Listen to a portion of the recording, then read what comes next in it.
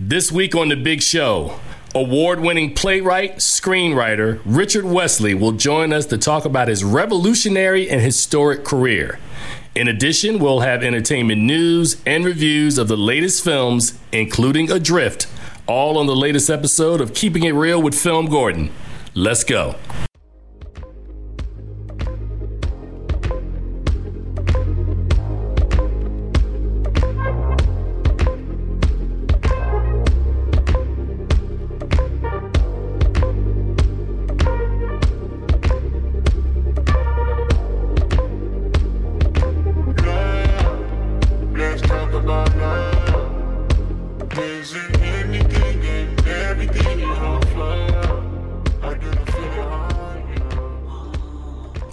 Welcome to the latest episode of The Big Show, Keeping It Real with FilmGordon here at 96.3 HD4, and that's dcradio.gov. Got an action-packed show today, and a show that is going to be really, really personal to me. As you heard at the top, Richard Wesley, screenwriter of Uptown Saturday Night, Let's Do It Again, Black Reel Award nominated years later for Deacons of Defense. He's going to join us to talk about these historic films and also the film movement. In addition to that, we also will have reviews this week of Adrift. Not a big, huge movie weekend, but I did see this film last night. And I wanted to take examine this one for the audience. And also coming up momentarily, we will have news and reviews with Wilson Morales at blackfilm.com. But before we get into that, just basically wanted to say, we are knee deep in the summer now. We just had, our first major misstep of the summer, which of course was Solo, a Star Wars story. The film did pretty well. It performed below expectations, so there's a lot of angst, re-examination. So Wilson Morales, as I said, momentarily will talk to us about that, and momentarily has arrived. So, let us just bring Wilson on, because I really want to get into this. Wilson, welcome to our show, man. It's good to be on. Sir, you heard me just talk a little bit about Solo, man. What happened, man? Are we having big film overload, tentpole overload? What happened? Why did this film underperform in your estimation? Well, I think, we get into what's expected to do well. And Memorial Day weekend generally doesn't bring in a lot of box office returns. I think we've had more failures around that weekend than successes. And although Star Wars came with a lot of hype, because it's part of the franchise, people maybe maybe have spent too much. We've had Black Panther, we've had the Avengers, we've had Deadpool, and the theaters prices are going high. After a while, people just don't want to spend another $15, $20. Not just that, they want to spread it out a bit. And at the same time, regarding Solo, as much as you want that is part of the franchise, no one's familiar with the lead actor, Aldrin Enright, I think his name is. Yeah. People will talk more about Donald Glover because he's been in the spotlight more lately than the lead actor. Well, I think that played a major role in it, but I think the Star Wars universe, and I guess the folks at Disney thought that, anytime you put Star Wars in the title and, you give them something that's familiar, even though the actor may be someone that the public is not familiar with, I still thought, and you thought as well, that this film would be successful because we've looked at what some of these other spin-off films have done, like Rogue One, and, the Star Wars universe has moved forward. Did we overshoot? Should we look at this instead of trying to spin it like it's not a mega hit like some of these other films are, and just kind of look at it for what it is, man, that it's a solid film. It's not going to kind of be a huge moneymaker, but is there a way, Wilson, to kind of spin this and make it more of a positive than a negative? It's a serviceable film. It's not a film that you're going to watch 10 or 20 times. For me personally, I don't walk into these movies looking for the Messiah, and I'm not going to write a thesis about what's right or what's wrong with the movie. I think when you think about the other films that have done well, they've had the luxury of playing in December, and usually around December is when you get a lot of Oscar caliber dramatic films that are not blockbusters. So Star Wars stands out when it plays out in December and it trickles into January and so forth. Here, Disney took a chance to put it in the heart of the summer, thinking like, hey, let's go big. But when you have films in front of it and films coming behind it, there really isn't a lot of time for that movie to do well. You either expect it to do huge during Memorial Day weekend and have a 2-week gap before the next big film comes out, which I think is going to be incredible. But that certainly wasn't the case. People go away during the summertime, Memorial Day weekend, whereas opposed to December time, not everybody goes away during Christmas. People are just around at home. Wow. And like I said, there's less blockbuster films in December than in the summertime. No, yeah, I agree with you. And I was going to say that you just passed over Ocean's 8, boy, because I think that's another one. I think we're going to run into a situation, and I think you and I have talked about it on this show and as well as off air, that at some point I knew that there would be a drop-off. I was just surprised that this was the film that the drop-off occurred. I was thinking that we would be looking in July at Ant-Man and the Wasp, and there's clearly going to be a little superhero fatigue because you can't continue to match, as you said earlier, match the energy of a Black Panther, match the energy of an Avengers Infinity War. Somebody's going to have to take the hit. Yeah, at the end of the day, even Deadpool didn't do as wide as it is expected. It fell off by like maybe 20 to 30 million, which is not bad. But I don't think it's going to make the same numbers that it did, the original movie did. Star Wars, they've got time. If this is the worst moneymaker, they'll survive. And like I said, we still have Jurassic come out. We have Ocean's 8. We have another Mission Impossible. So this was probably the first of others to not make their mark. All righty. Let me pivot for a minute. Just coming across the wire, the first images, man, of Tom Cruise, man, back on the tarmac in the new film Top Gun Maverick. I'm a little interested about what you feel about this, man. It's been 32 years since the original Top Gun, man. Yes. No. Hey, I just want to see a good story. People remember the original one. I don't think there were any breasts in the original one. I think this is certainly a chance for, I guess, Tom Cruise in his over the 50 age to kind of play like the lead squadron called back into action, and a chance for young cast to shine. Yeah, man. Dang, 32 years. That's a long time, Wilson, between sequels, man. Yeah. Somewhere along the line, assuming the plot's going to involve something where his character Maverick comes out of retirement. Wow, man. This film game is interesting to me, and this kind of goes back to a conversation I had with you that, there's not a lot of original information that's out here, man. We just keep regurgitating the same stuff over and over for new generations, man. And, I'm always stunned, man, sometimes where it's like, come on, people, but maybe original ideas aren't selling right now, man. That's why we keep getting a string of films of remakes and reboots and well, yeah, when you're selling it to producers and investors, everything old is new again. They rather reinvent the wheel than create something new. Wow, absolutely. So in addition to that, I know we've gone through some, we went off topic, man. So what did you have coming up in entertainment this week in addition to what we've already discussed? Well, as you mentioned, it's a slow week. I think, like you said, the only thing out there is Adrift. Right. And then, I think Ocean's 8 comes out next week. Right. We're entering the start of the TV season for the summer. So there really isn't a lot there, and then I think they made an announcement that Superfly is going to open up the 2018 ABFF. American Black Film Festival. Okay, and so you've seen the trailer, man.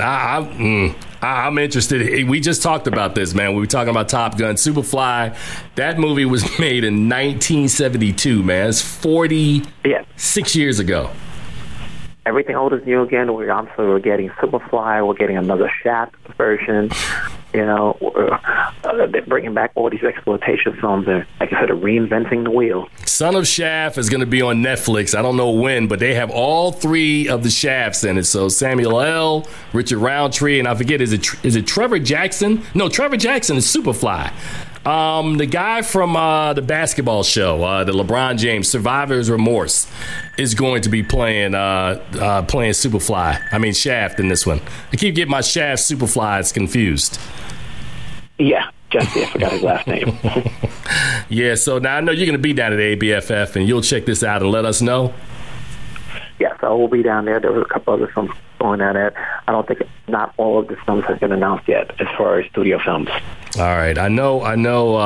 We've got I've seen some of the films that they've leaked out. They haven't leaked out a lot of the films at ABFF, and I realize now, in the process of planning my own festival, how detailed that process is, man. So a lot of respect to Jeff Friday for what he does and has been doing now. I think it's going on year 20. Is it 22, 21, something like that? Year 22 now. Yeah, man. So, and I participated early on, man, at ABFF, and I've watched it grow. I loved it, Wilson. I don't know if you ever did it when it was in Acapulco. I loved when we used to go to Mexico to do it there. Never got a chance to go to that one, but I'm happy to be in Miami. You know what, man? I despise you so much right now. I'm happy to be in Miami. Who's not? Who's not happy to be in Miami? So what else is going on, Wilson? Anything else on this super slow week, man, in entertainment? No, at this point right now, it's just a slow well as we're seeing, people make announcements here and there. I think, this is when you have to start looking at what other stories are being marketed right now. Next week we have Opel Artemis. So like in between these big blockbusters, we have a couple of small films. It's funny. Sterling K. Brown and Brian Tyree Henry from Atlanta are starring in that, so I think we'll get a chance to see that next week.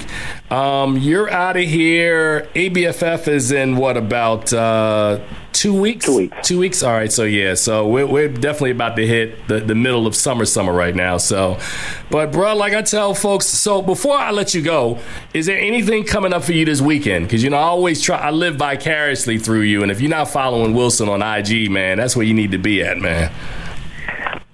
Things are quiet right now, so anything can change at any minute.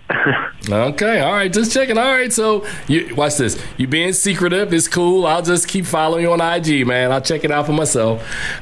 Wilson, for people who aren't close to you like I am, tell people where they can follow and read your content.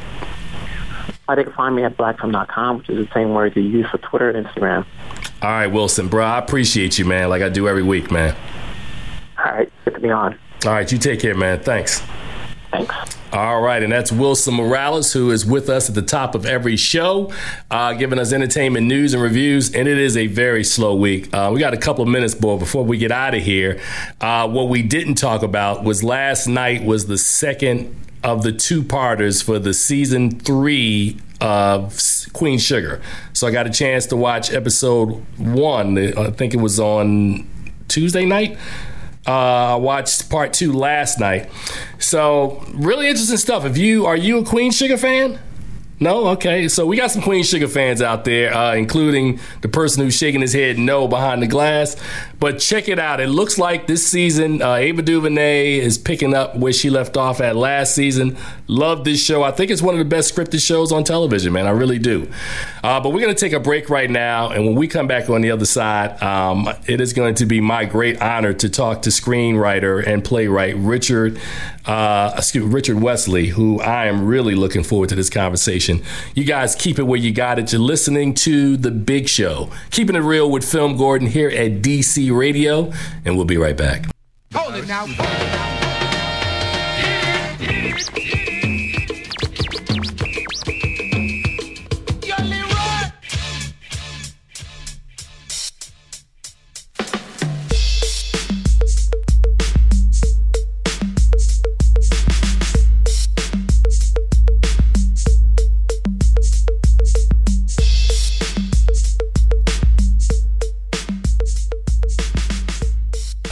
Welcome back to The Big Show, keeping it real with FilmGordon here at DC Radio, and that's 96.3 HD4. And if you're listening, of course, online, it's dcradio.gov.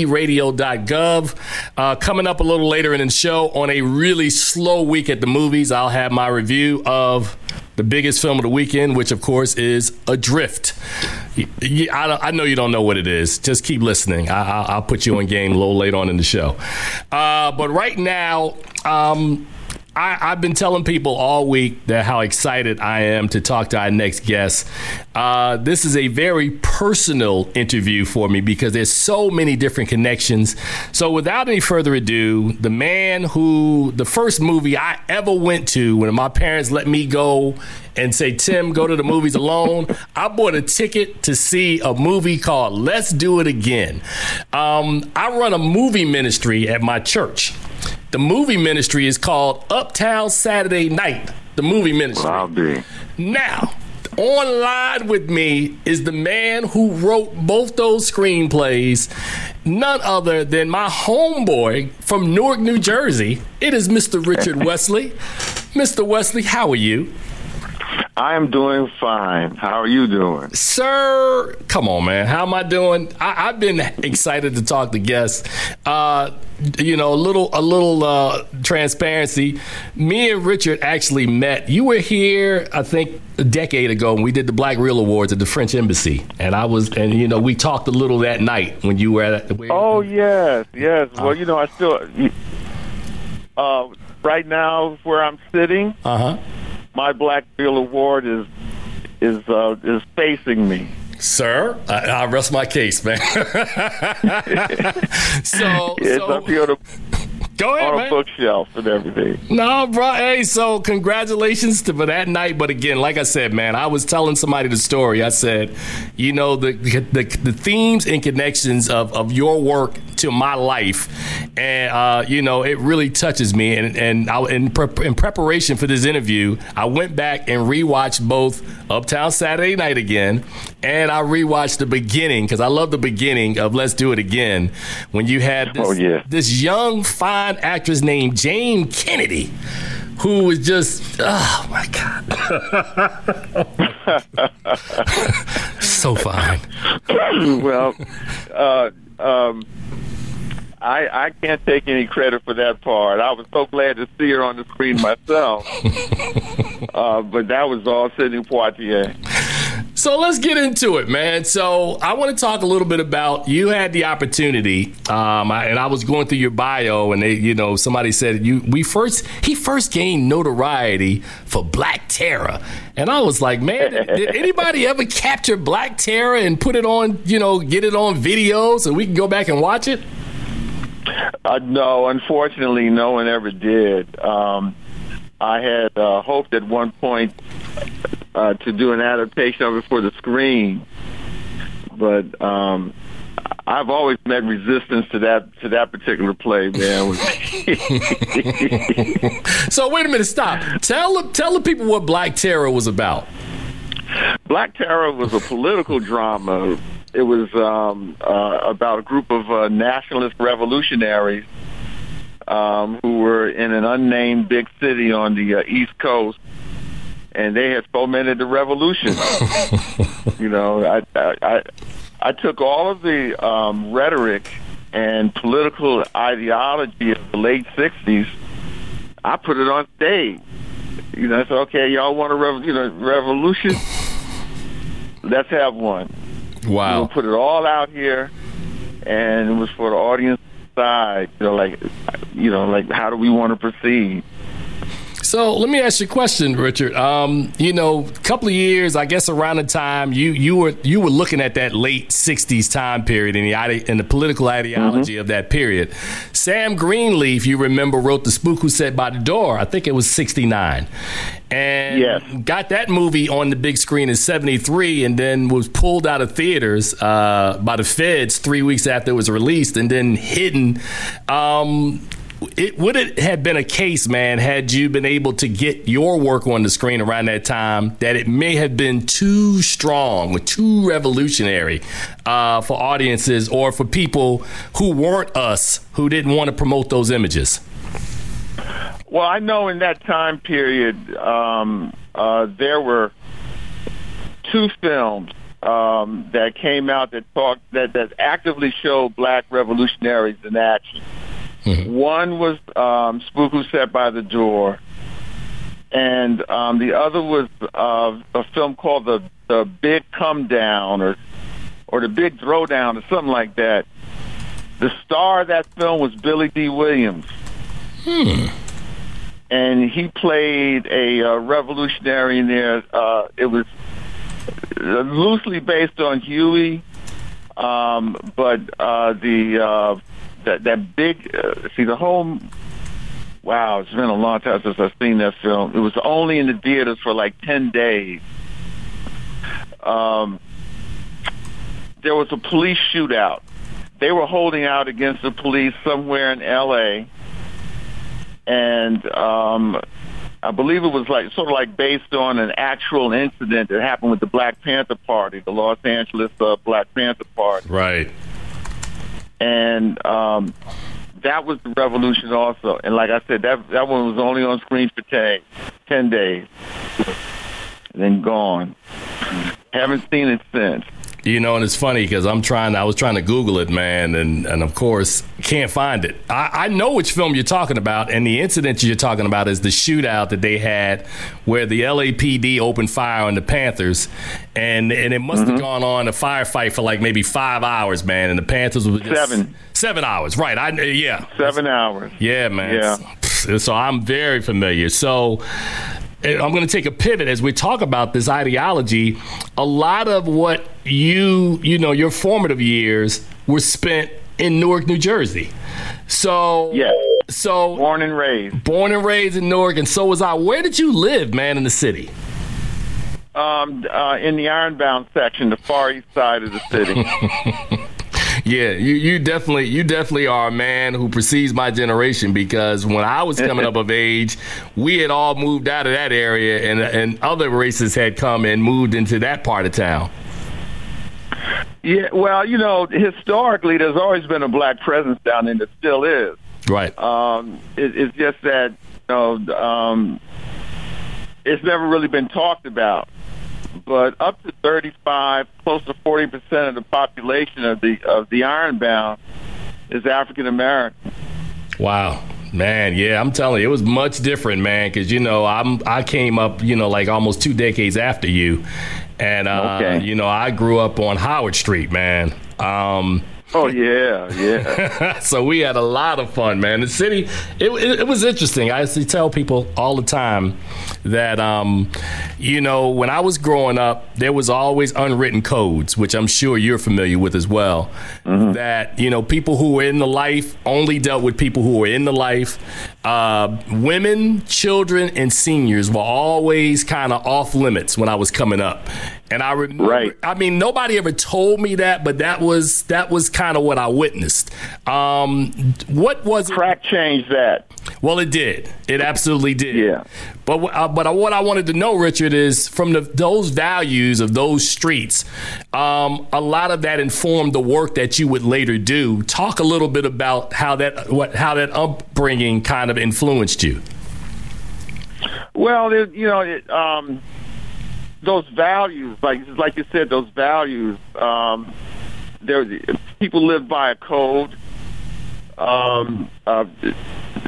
Friendships and familial relationships were extremely important, and it just more or less guided your life. Like you just said, I'm 20 years ahead of you. So what I was getting from those days was parents who were either first or second generation Great Migration. And they brought the cohesiveness of the Old South with them and just transferred it to the cities. And so you had people in whole neighborhoods who were, may have known each other going all the way back to back in the day when they were all growing up down in Jim Crow South. And you couldn't go anywhere without somebody who knew your parents.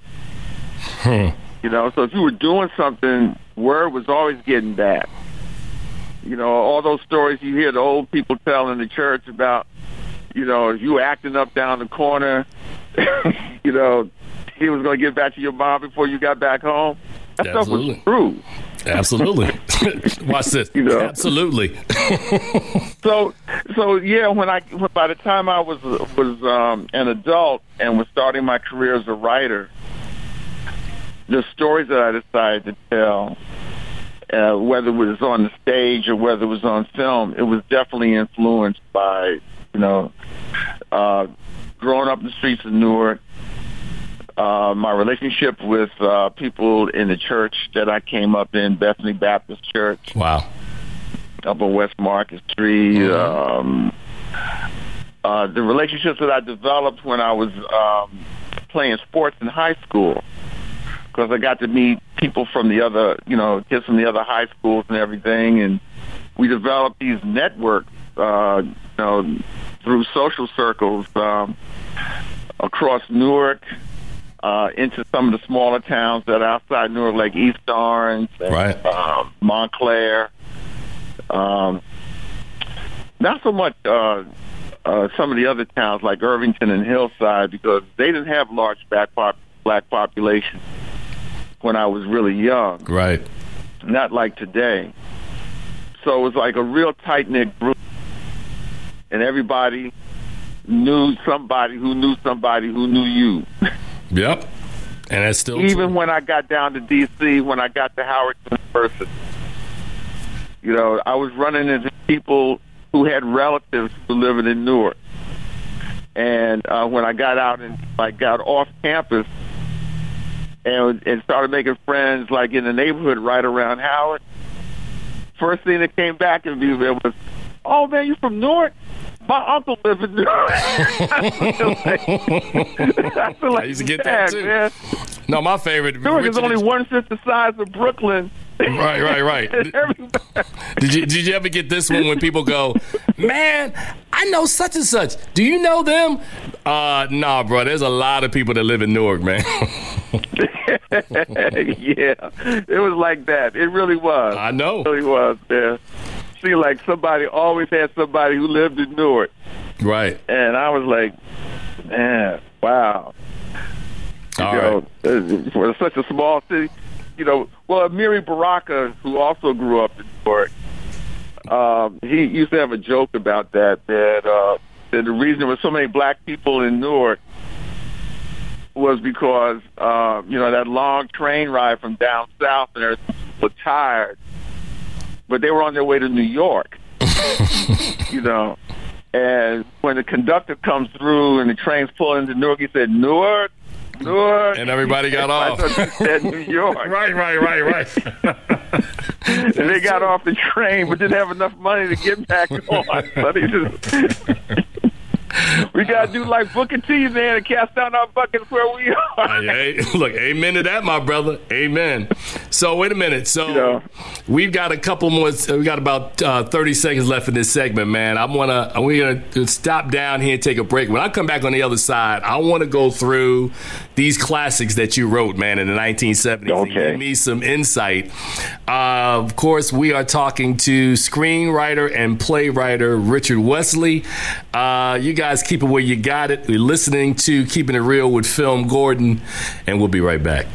Hey, I am your lovely Misty Stone, and you are listening to The Big Show. Keeping It Real with FilmGordon, baby.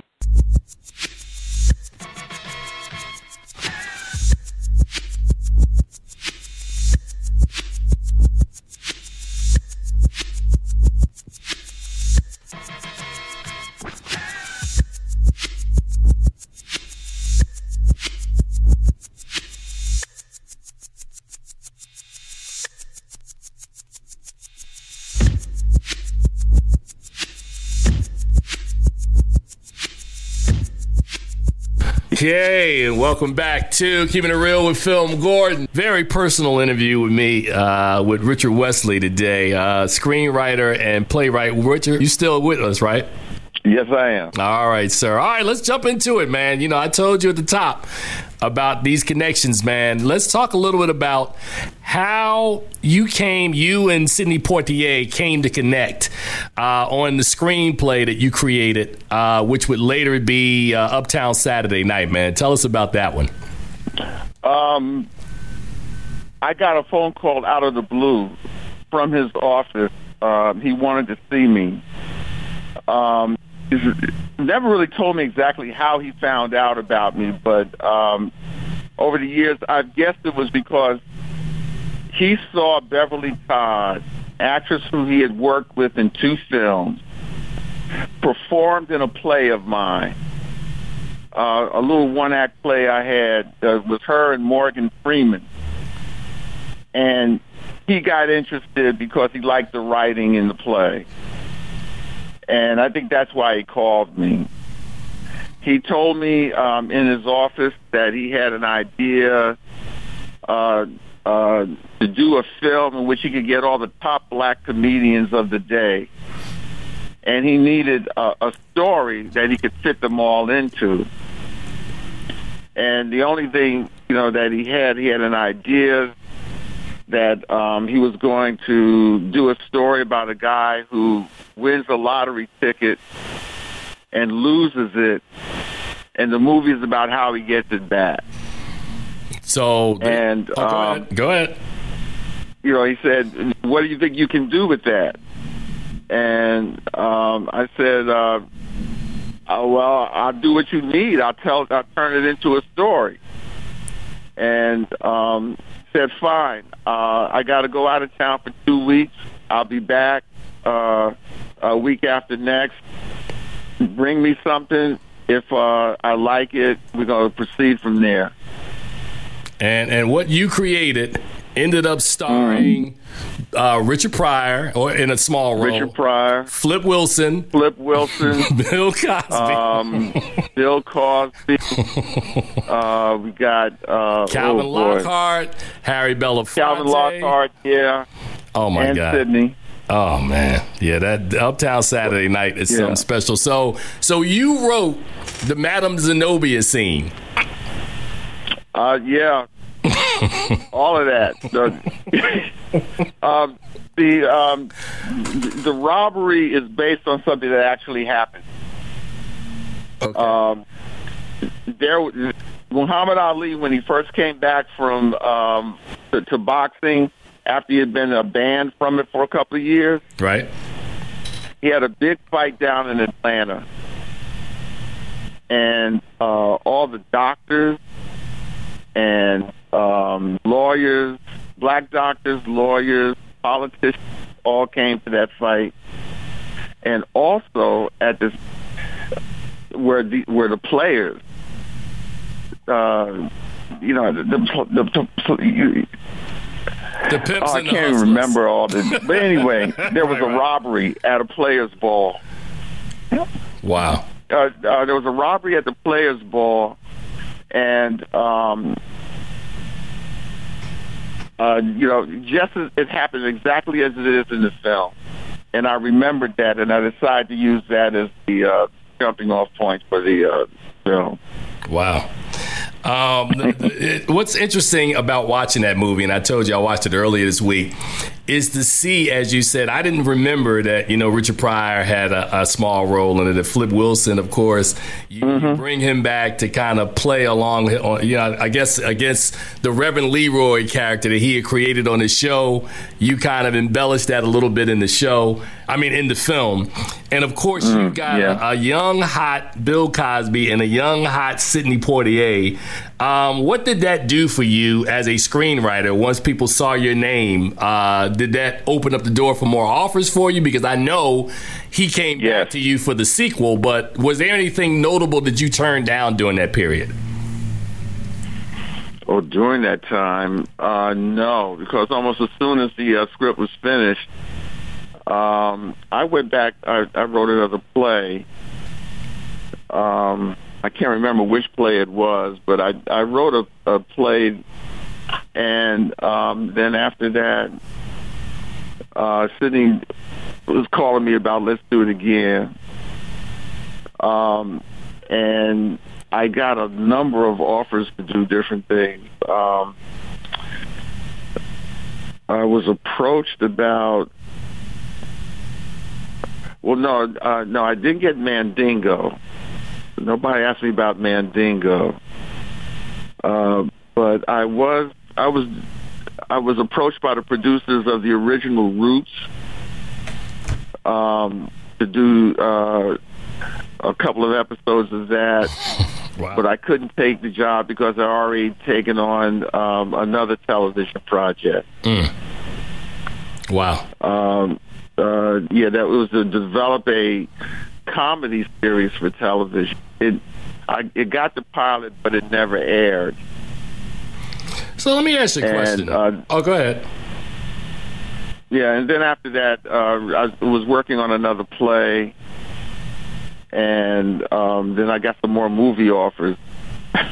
So let's go back to Let's Do It Again. And I have a question because I remember reading somewhere that Pam Grier, because this was back before we had sequels and how business is done today, right? Right. I understood that Coffee was made. I always get these films confused. Which one was first, Coffee or Foxy Brown? And somebody once asked Pam Grier. Coffee was first. So they said, why was it Foxy Brown kind of not the sequel to what Coffee was? And they said she said something, I'm paraphrasing, that during that time studios didn't really kind of understand or see the business in that way of trying to continue stories of characters. And I thought a lot about that when I was thinking about the differences between Uptown Saturday Night and Let's Do It Again, because a lot of the same principles that were in the initial film were in the next film, but you created all new characters and you kind of moved these guys around. So, so did that come into play, or was it ever a discussion of should we continue the story that we started in Uptown Saturday Night in this next film? Sidney wanted the same formula, but he didn't want the same character. He did want to move in a different direction, just as far as the characters were concerned. But none of us really wanted to do a sequel as such. I think in those days it would have been like, no one wanted to do Uptown Saturday Night Part 2. We're going further uptown. Nobody wanted to do that. So, and let's do it again, man. Again, you guys have a lot of talent on the screen. This time you bring in the staple singers, or Sidney brings in the staple singers to do the opening song, which was an actual hit. Let's Do It Again. That was a huge song in '75. The staple singers sang it. It was Curtis Mayfield who wrote it. Oh, my goodness, man. Yeah, huge song. Sidney had really wanted Curtis Mayfield to do all the music, the entire soundtrack. But Curtis was tied up, and except for the title song and I think a couple of incidental here and there in the film, he wasn't able to do the soundtrack the way either he or Sidney had originally envisioned it. But that title song sold the film. Absolutely. They had learned a lesson from Superfly. What had happened with Superfly was the soundtrack album was released a month before the film came out. And it went, and the Superfly album just went huge. It was a top 10 album sale. There were several singles that went right to the top of multiple charts at the time. And so that album sale was like free advertising for the film. And everybody wanted to see the movie that this soundtrack was attached to. So when Superfly opened, it just opened. Oh man, it was like the movie made back all of its budget in the first weekend. Wow. Man. So, cut to 3 years later, Sidney has, Curtis Mayfield coming in. Curtis Mayfield releases a soundtrack album for Let's Do It Again.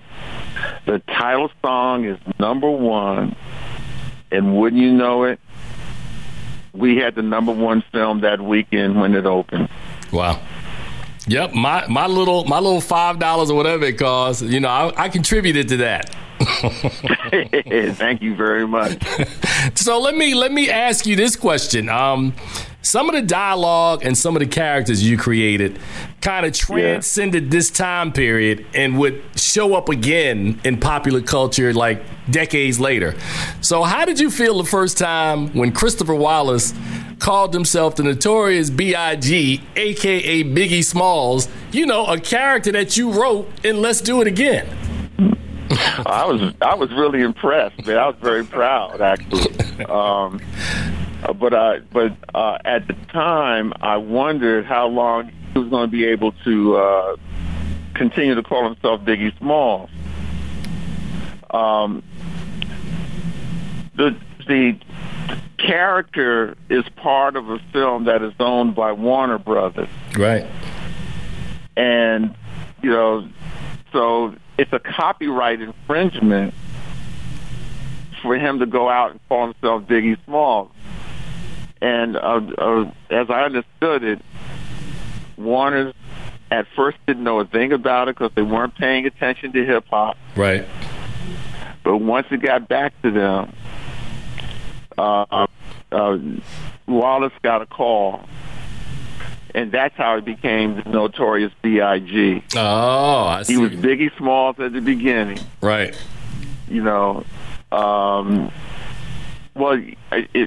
Because like on Unbelievable, his Biggie Smalls is the illest. Right. B-I-G-I-I-E, Biggie.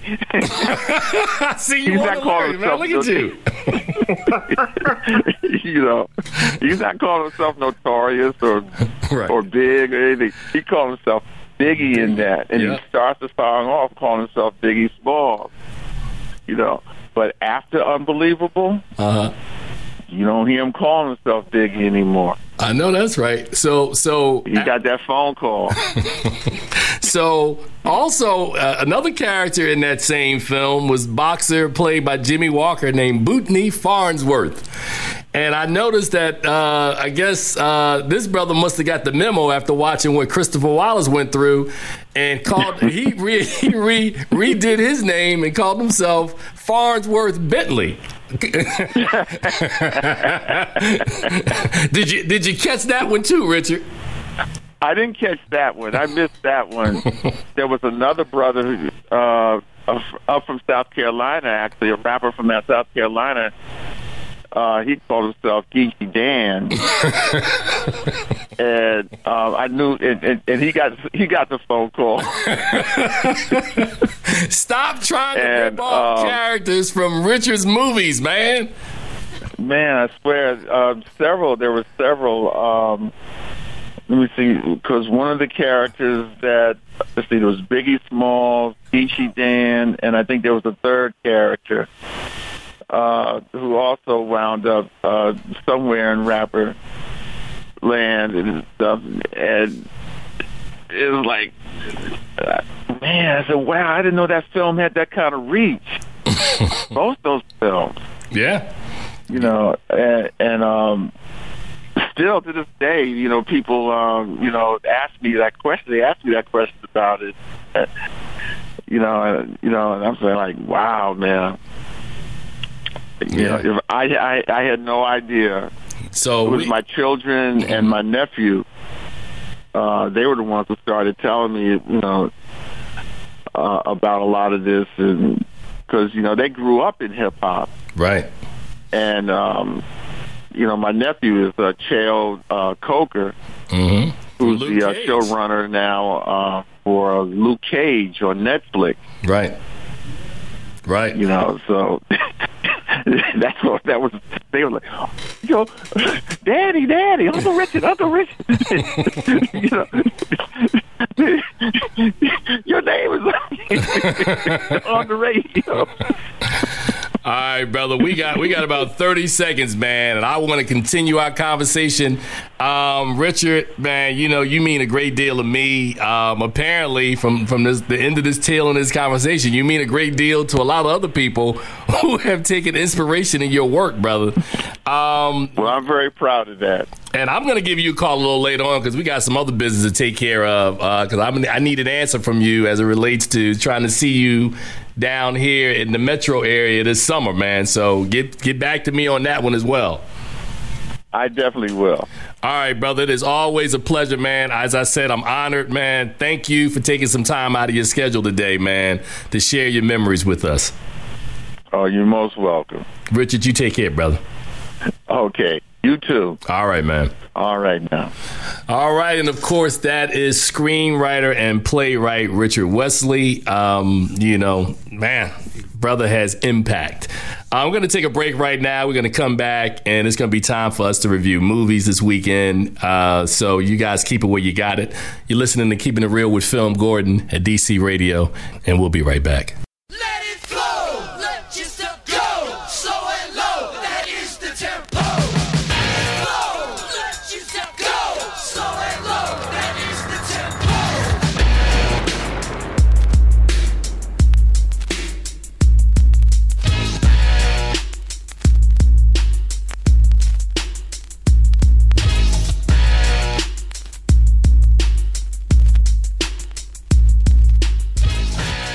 Yes, welcome back to Keeping It Real with FilmGordon here at DC Radio, and that's dcradio.gov, 96.3 HD4. Man, I could have talked to Richard Wesley, man, forever. That brother, man, wow, what an impact he has had, his career and the work that he's created has had. But, you know, we spent a lot of time talking about older films. It is now time for us to talk about what's new. And without further ado, here we go.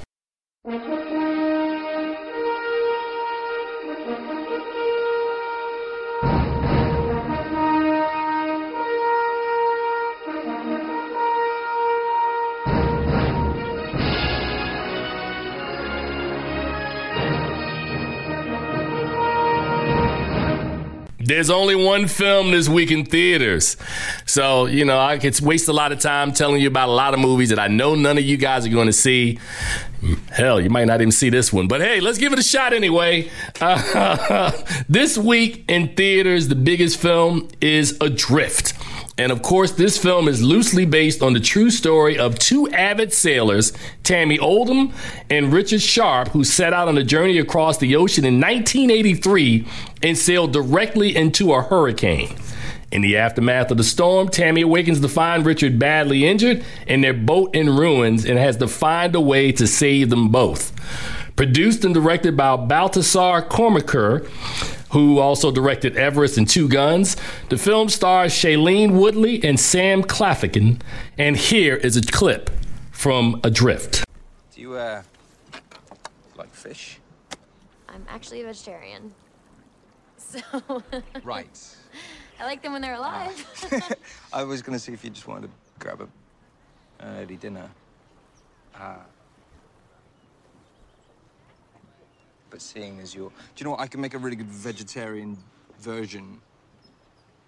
That sounds great. Good, Yeah, good. Thank you. Done. Do you want me to grab anything else? Some vegetables. I can do that. All right. Now, this story, which feels to me like a perfect storm rom-com with a splash of The Sixth Sense, is mixed, is dual stories dealing with the outcome of a brutal storm, juxtaposed with the initial meeting and love affair between free spirits Tammy and Richard. We kind of take a look at their love affair, and you know, as the film kind of bounces back and forth between the predicament that they're in versus how they came to be. Shailene Woodley, who I've watched a lot of her work, man. This woman, like, I've been watching it forever. I think she started out when she was 11 years old, and this to me feels like, I know her work on Big Little Lies, and she's really good in that. But this to me on screen feels like her first adult role, and she really, really shines in this movie. She uses her character. She uses everything to her advantage to survive. Her wits, her skill, and her personality. This film for me continues her professional odyssey from her character, as I said earlier, in Big Little Lies. And I thought she was absolutely fantastic. The number one reason to watch this movie. Now, I saw another movie a couple of months ago in preparation for a film fest that we're going to talk a lot about moving forward, called The Mercy, with Rachel Weisz and forget the British actor's name. I'm seeing his face in my head, but I can't give you his name. But this was another similar story about someone who meets the kind of like the overall power of being out in the middle of the ocean in the water, and how that creates a sense of isolation and you being alone. And a lot of that is present in this film. This film, shows you not just about how isolation and being alone, you can be in the middle of the ocean without anyone coming to your aid. So there was a lot that I thought that worked well about this film. And I also had an opportunity to see it in a theater that was kind of Dolby. So when the movie, you have these scenes with the water and the waves, you kind of felt it in your chair. So if you're going to watch Adrift, that to me clearly is the best experience to really pull you into the movie. IMAX, Dolby, whatever. I got people whispering different movie formats to me. All those formats work for this movie outside of 3D. You don't want to watch it in 3D, but Dolby, IMAX, you're good to go. The director of this film, I told you, was Baltasar Kormákur, and he's no stranger to harrowing tales, having done Everest, another movie about survival, as well as believe it or not, the movie Two Guns with Mark Wahlberg and Denzel Washington. So he directed that. So he has a handle, I think, on how to create a familiar narrative where we're witnessing the budding union between this loving couple on the way to the film's catastrophic key moment. Now, if you know the true story, because a lot of people are talking about those true stories, if you know the story and how it ends, that's good. But if you go in uninitiated, the film is a harrowing journey, but both Claflin and Woodley keep the inspiring story afloat, but not enough to sail it across the finish line. I gave this movie C+. I watched it. I enjoyed it. Is it going to be the kind of movie, I'm going to be like, hey, man, cannot wait to see that on DVD? No. Is it going to be a movie this weekend that I'm kind of sitting around and I'm like, yeah, I got some free time, man. What's in the movies? Adrift. Nah, pass. Adrift, I think, is a serviceable movie. It's good for what it is. It's not great. We've been so trained now that, it's all about big event movies. And it's hard for small films like this that are story driven to really kind of break through. So, that's my 2 cents on Adrift. Will you go and see it? I would honestly tell you, don't really hurt yourself to get in there.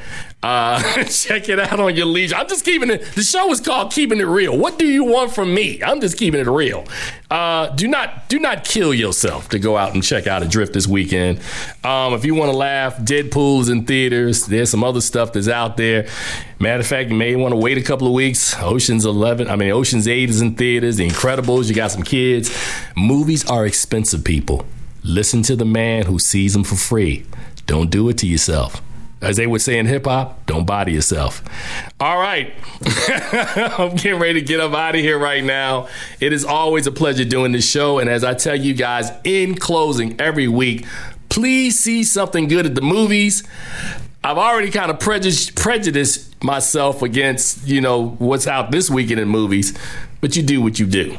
At the end of the day, it's your money, not mine. I saw it for free. Until next week, I'm out. You guys keep on, you got it. And we'll see you on the other side. You guys take care.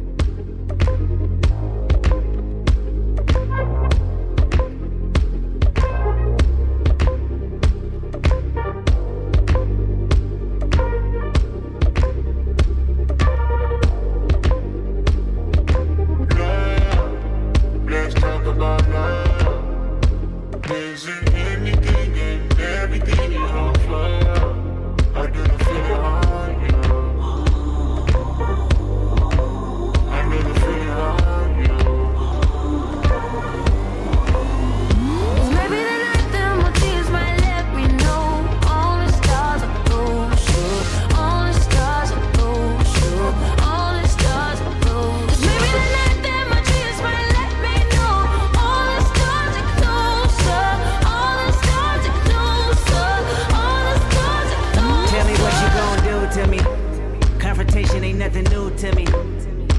You could bring a bullet, bring a sword, bring a morgue, but you can't bring the truth to me. Fuck you and all your expectations. I don't even want your congratulations. I recognize your false confidence and calculated promises all in your conversation. I hate people that feel entitled. Look at me crazy cause I ain't invite you. Oh, you important, you the moral to the story. You endorsing mother